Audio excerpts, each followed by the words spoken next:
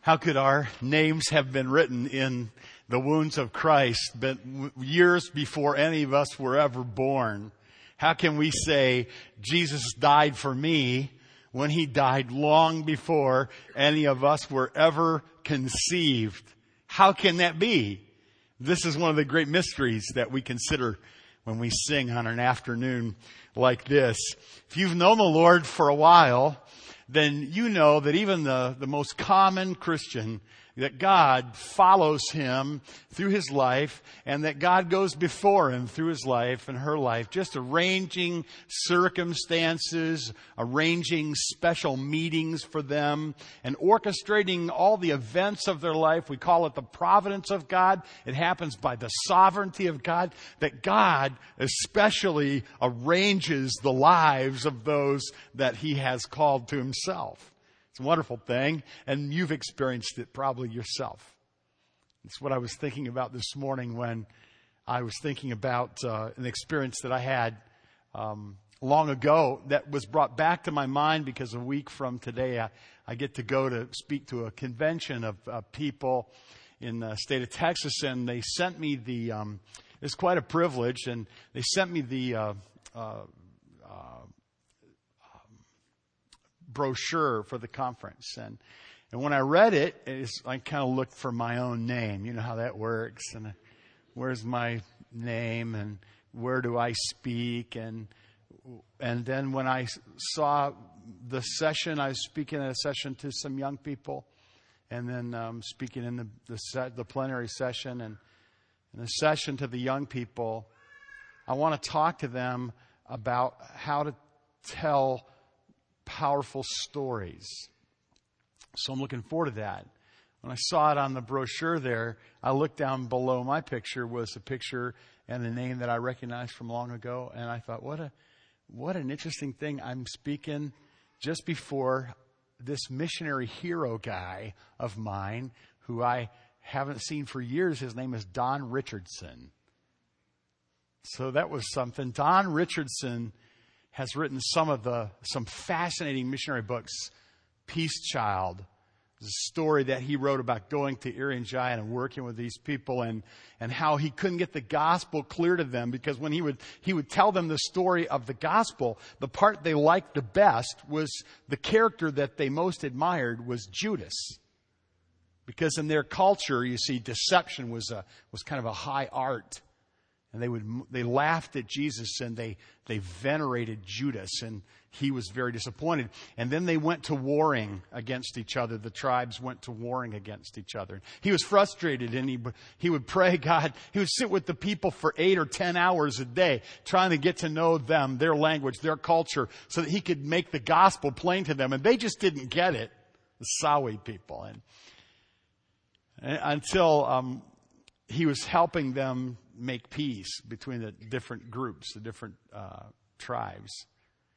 And he said there was no place for peace with their people unless one of the people would take their son, their child, and the baby would be born, and then this baby would be given to the other tribe. They called the baby a peace child. And then the other tribe, to receive this peace child, they would actually raise this baby, but as a gesture, they would all go by and they would touch the child. And he knew he had his analogy. He called it a redemptive analogy. It was something he believed that was embedded in the history of the people, a culture, just so that the gospel would be able to be communicated to them. And so he wrote this book, The Peace Child, and Lords of the Earth, and Eternity in Their Hearts. And he's telling these stories about redemptive analogies, because God wants people from all over the world. And he's been working on getting the attention and the heart of people for many, many, many centuries all over the world, so that they would understand the story that we have sung about today. When I was at Moody Bible Institute a long time ago, I was working as a security guard in the girls' dorm. It was a great job. And when I got off work one night, I was hiking back across the campus about 1 o'clock in the morning. There wasn't anybody on campus, and I got on the elevator at Culbertson Hall, and I was shocked when it stopped on the second floor and the doors opened, and this guy got on the elevator. Dark-haired guy with a missionary artifact about as tall as he was. I kind of looked at it like, what's that? He says, you probably wondered what this is. I'm like, yeah. He said, it's a drum. And he introduced himself, Don Richardson. He said he's going to be speaking in chapel the next day.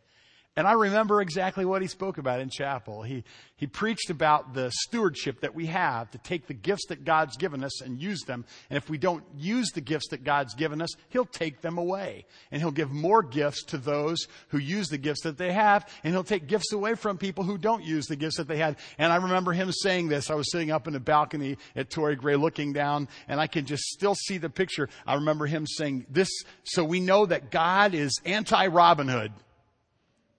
Because Robin Hood, he took from the rich and gave to the poor. But God, if you have, He gives you more. And so I remember that. And it's interesting how the Lord has allowed me to come over these years to have a conversation, I hope again, with Don Richardson. A few weeks ago, I read a story about African people. It was interesting because in the Holy Land, you've got people coming to Jerusalem in particular and to holy sites from all over the world. And different languages, different tribes and different tongues and different languages. You ever read that in the Bible anywhere? He said it would happen like that. This band of prejudiced, somewhat ignorant, cowardly at times, pockets of ignorance in their lives, prejudice, cowardice, his followers. And then He dies and He's buried and He rises again and He fills them with His Spirit. And they go around the world and gather people from every tribe and every tongue. So we're at a place where they found a first century dungeon. Now we're talking about a jail within a jail. We're talking about a hole beneath a hole. And the scriptures say there was a point in Jesus' trials where He was put into a dungeon. And so you have people from all over the world lining up to go down into a dungeon like the dungeon where Jesus suffered. And so one group at a time, we all wait our turn. They go down in this dungeon. And down in the dungeon, you hear them singing songs of reverence to Jesus Christ in their own language. And then they come quietly up, wiping tears off their face. And another group goes down in the dungeon. And then in their language and their way, they sing songs of reverence and thanksgiving for Jesus suffering for them. One after another. It's just exactly what God said would happen. People from every tribe. He's been working on that for a lot longer than you and I realize. That story is a lot older than you and I realize it is. It doesn't just go back to when you were small, or it doesn't just go back to the time when Jesus died on the cross. It goes back before you were conceived, or anyone was conceived, or the foundation of the world was laid, the Bible says. It's a really old, wonderful story. In your Bible, in Ephesians chapter 1, here's what it says. Blessed be God and the Father of our Lord Jesus Christ, who has blessed us with every spiritual blessing in the heavenly places in Christ, just as He chose us in Him before the foundation of the world, that we should be holy and without blame before Him in love. You can only pretend to understand that. Oh, theologians love to talk about this. We have books about it, and we love to have coffee, and we like to talk about this.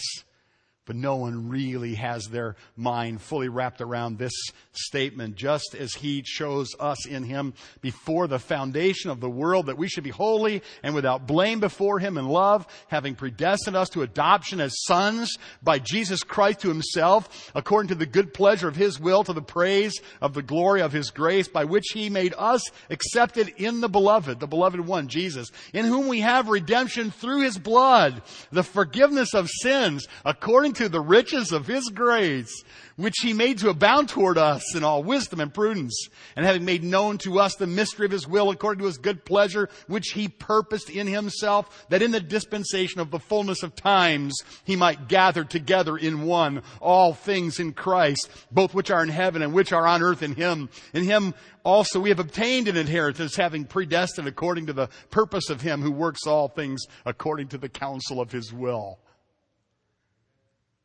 That we who first trusted in Christ should be the praise of His glory. In Him also you also trusted, after you heard the word of truth, the gospel of your salvation. Has that happened to you?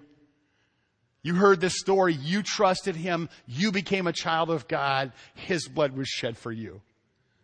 Does that happen to you? Is that why you're here today?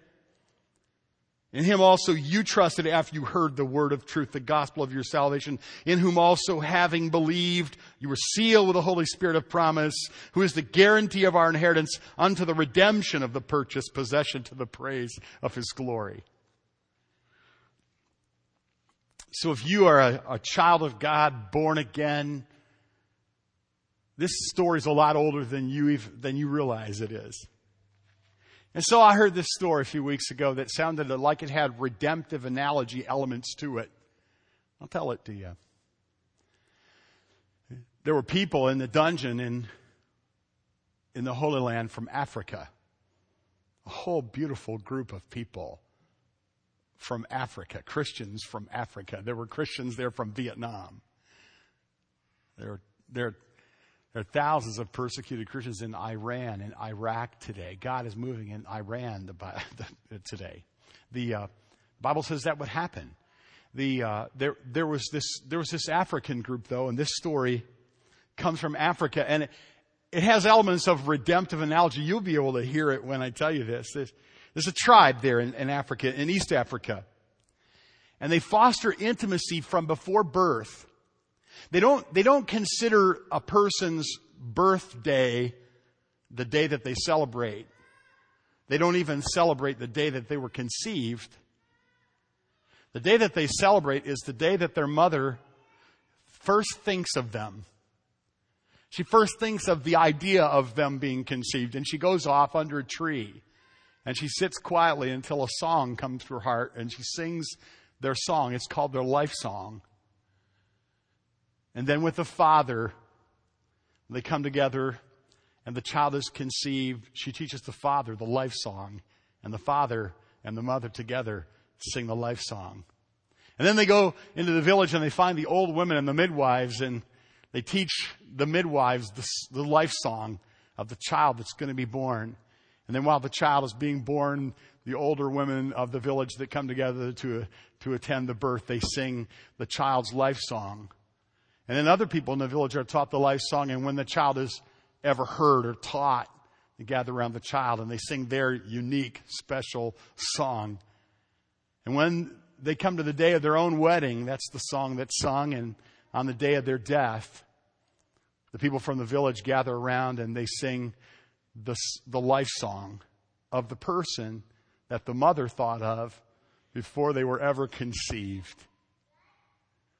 Now, I don't know, maybe I just have a fanciful imagination, but when I heard that story, it sounded like a redemptive story to me.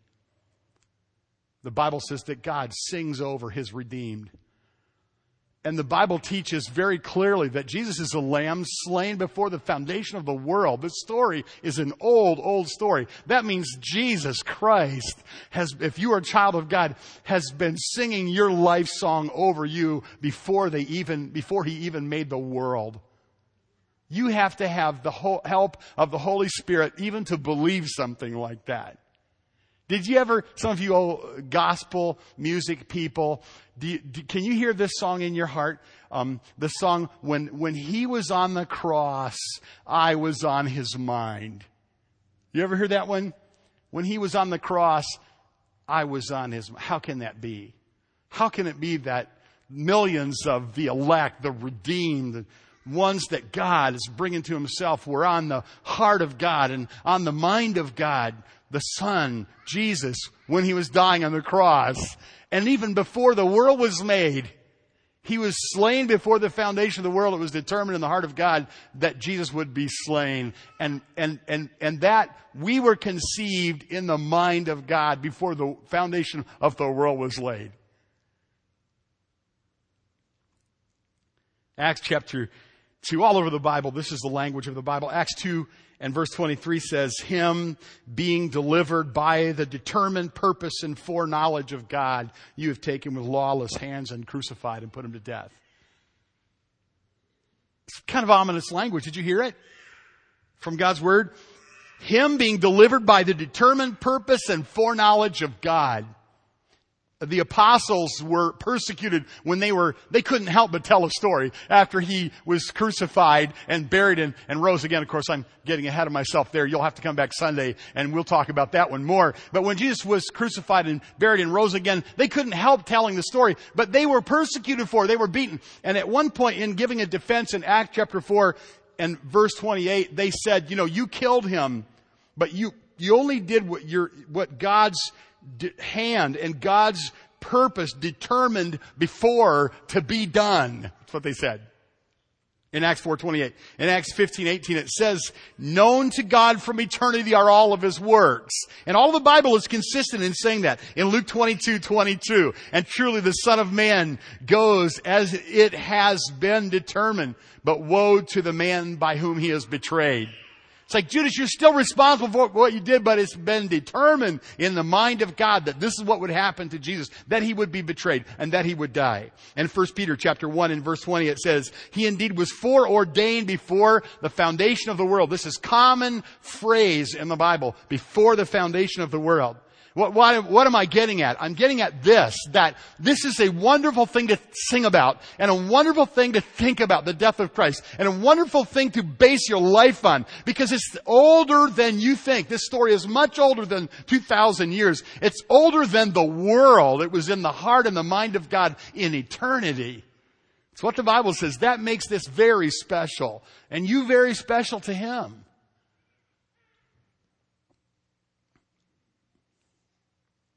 In Revelation 13 and verse 8, all who dwell on the earth will worship him whose names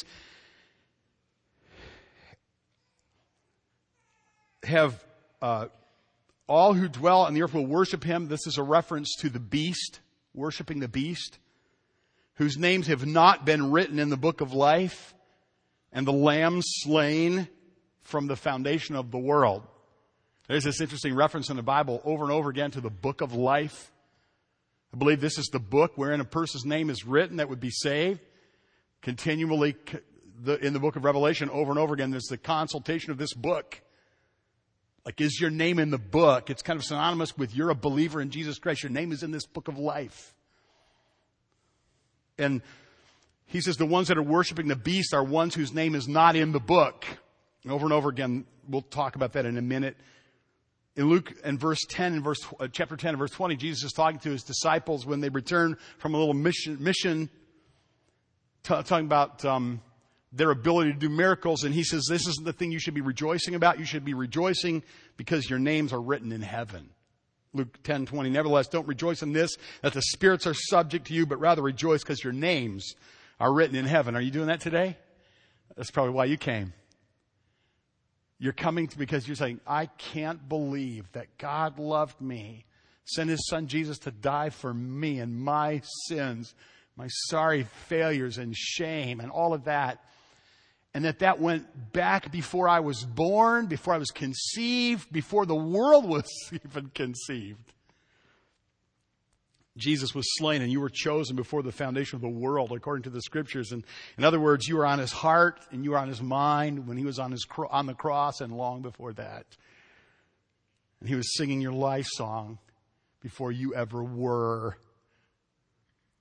That God was singing your life song before you ever were. If you ever feel lonely, you ever feel unloved, if you ever feel like you don't matter, if you ever feel like you've been misunderstood, if you ever feel like you don't really count, you're just one of a millions of others, well, you need to familiarize yourself with this story. Because this story says that Jesus was the Lamb slain before the foundation of the world. and you chosen him before the foundation of the world. I don't pretend to understand that. I'm just delivering the news to you. A farmer in Indiana, a shepherd, having trouble because his neighbors had dogs, and the dogs would kill his sheep. And traditionally what sheep raiser people do is they put a barbed wire, or I've known some that just, they would defend it's their livelihood after all, so they would defend their livelihood with guns. They would kill the neighbor dogs. And this particular shepherd had an idea that nobody else had had before. He visited the neighbors with a gift. The gift that he gave the neighbors was a little lamb. So each of the neighbor children was given the gift of a little lamb. And then when the neighbor children had their own little lamb to raise, they pinned up their own dogs. God, our Father, sent a lamb to make peace with us, a peace child, Jesus, who died for us. And this happened long before the foundation of the world. Jesus is God's peace child and the Lamb of God. Do you believe that? You've been on his mind since the foundation of the world. You've been on his heart since the foundation of the world. He's continually arranged the circumstances of your life for your good and his glory. He cares about you more than anybody else you know has ever cared about you. He was there long before you ever came into being. He will be there with you all of your life. He'll watch over you and love you. If there's something you don't understand, there will come a day he'll either explain it to you, or when you see him, it won't matter anymore to you.